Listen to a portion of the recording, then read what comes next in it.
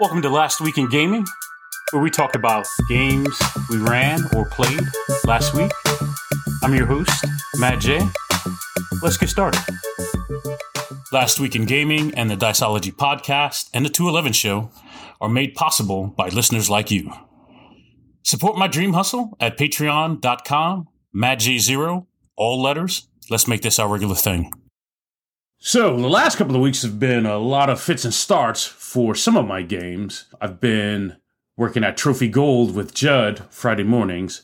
I think at the end of the summer, going into the school year, at least my schedule is kind of spotty and janky. But I've been enjoying Trophy Gold. We'll be getting back on track next week. Also in fits and starts is Glorantha using Mithras.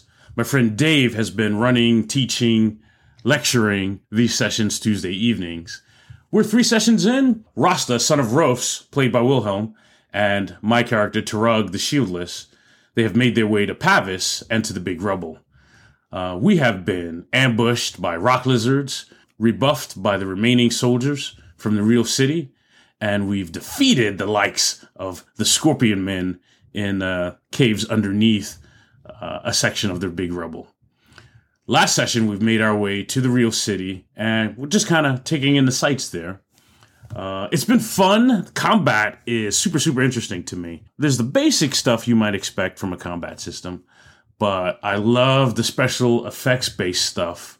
As you accumulate advantages, you get some defensive options, some offensive options that make combat kind of deadly, kind of brutal. So I'm digging that and learning that. The D100 system is fine. I think as I get crankier in my old age, I'm less mad at D100 or percentile systems. Mothership has a great implementation of D100, and I love that game just fine. I will say again with Mithras, and certainly Glorantha, you should go in with a guide. Dave loves the material, steeped in the lore, and is able to bring that to the sessions and give tips about what some of that means so we as players can adopt what the expectations are in the different cultures, peoples, environments of the game without doing a great big old setting lore dump thing. Those games should even out too, Tuesday nights. Again, my schedule's been janky. Our schedules have been janky. That is the way of the summer. I've been playing Masks on Sundays. This game is also sketchy for me and my schedule. Masks is the young supers game I love to hate, but I can't quit it. I'm playing a character named Ring. I'm using the Doomed playbook. He's hiding in the simulacra of reality from hostile council members from his own world. It's a supers game. I love it, right? As much as I want to be cranky about young people supers, Magpie did a bang-up job putting Masks together. I'm hooked. It plays out like a Young Justice episode, and I dig that. On to some more stable games, or stable schedule games. My Twilight 2000, Straight Outta Khalees, Saturday morning, which I'll be playing tomorrow morning. Man, I think I'm going to stop counting after 30 sessions. These games, these sessions, this group has been awesome for the sessions we've been playing.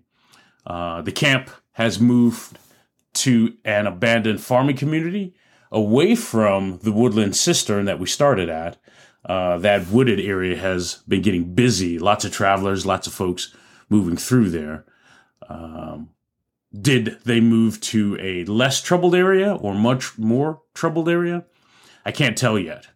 I do feel like we hit a spot in Twilight 2000 where everyone is good and solid with the play procedure and the rules. Remember, this game is a sandbox, right? I'm not bringing plots or adventures to this.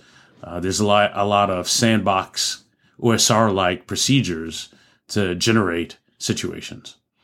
What I do need to do is start strongly incorporating the character's big dreams and the moral code in play. And I think that breaks loose. We haven't hit a plateau, but as a GM, I think you can see down the road and you can see folks start to dig in and maybe plateau, and maybe that's not good. But I feel like this is a section of the game, Big Dreams and Moral Codes, where we haven't dug into because we had a lot of other things to get our hands around. And I think I can start driving that now that we have the cognitive space, by adding Big Dreams and our Moral Codes back into play. We'll get a different experience, or a deeper experience. For another third of games, who knows? My kid is running D&D for his friends. We had a conversation at the house, and I hadn't realized as a parent, we play a lot of games. If you've listened to my podcast long enough, he's on here for some actual plays, or I've mentioned him before. He's got a set of friends. Everyone's bought into the D&D 5th edition stuff, and my assumption is they talked it through, and he's the GM. And he's got some anxiety about this, right? And we talked through that, and it turns out Dad is the problem, right? Dad is the anxiety trigger. I think he's been watching the games I've run online. We've gone to conventions pre-pandemic, and recently here locally, we've played some games at a convention. So he's seen me. He's grown up around watching Dad GM, and he felt like he had to do those things or deliver that level. And I said, no, man, all you have to do with your friends, all you all have to do is just have fun, right? Whatever that means, right? You bought the books, you play how you want, right? If that means you guys sit around, talk about the world, and make characters for 3-4 sessions, and that's fun, do that, right? And when you're ready to move on to something else, you got the books, right? Go at your own pace. So I think that took a lot of pressure off his back. The last time I checked in, they are 3 sessions in, still making characters, still talking about the world.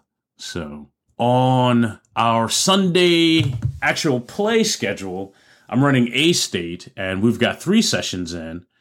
The Troublemakers have brokered a peace between warring factions. They ferreted out an agent, provocateur, and they're still uncovering secrets. What do we got? We got an activist, we've got a Dingensmith, and a loss finder. Those are the playbooks. They're living in what is the Barge District, and they've just experienced a strange withdrawal from the Canal Authority, from the area. And so now 2 big factions, the Daylight Syndicate and Softwalkers, they're fighting over the vacuum of power there. Our every other Sunday game has wrapped up Under Hollow Hills. That turned out to be a really surprising and a great game, put out by the Bakers, Lumpley Games.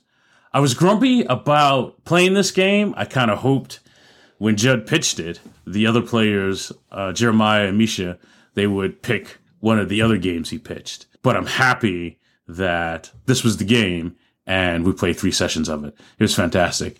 I would play this game again. We're moving on. Every Other Sunday crew and I will begin playing Rebels of the Outlaw Wastes with Michael Addison from Nerdy Pub Games, and that starts this weekend. So join us on Twitch, Actual Play. We're going to do session 0. Games on Demand is also this weekend. There's still room for you to come join us and play games.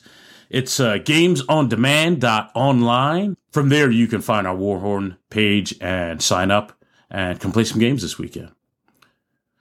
The Gauntlet Community Open Gaming is at the end of September. I believe you can still submit games, but certainly come on out. It's free.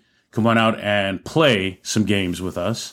And you can catch me at RenCon in Tucson, Arizona, early September. I'll at least be running Twilight 2000. I'm not sure what else. That's my week, or my last few weeks, of games. Let me know what you're playing, what you got at the table, what you're prepping, what you're interested in. You can reach me on Twitter at MattJ0. That's my show. Thanks for listening. Send your comments, questions about this episode to me. I'm on Patreon at MattJ0, all letters, or send it to Twitter at GoDiceology. And subscribe, rate, and like. Let's make this our regular thing.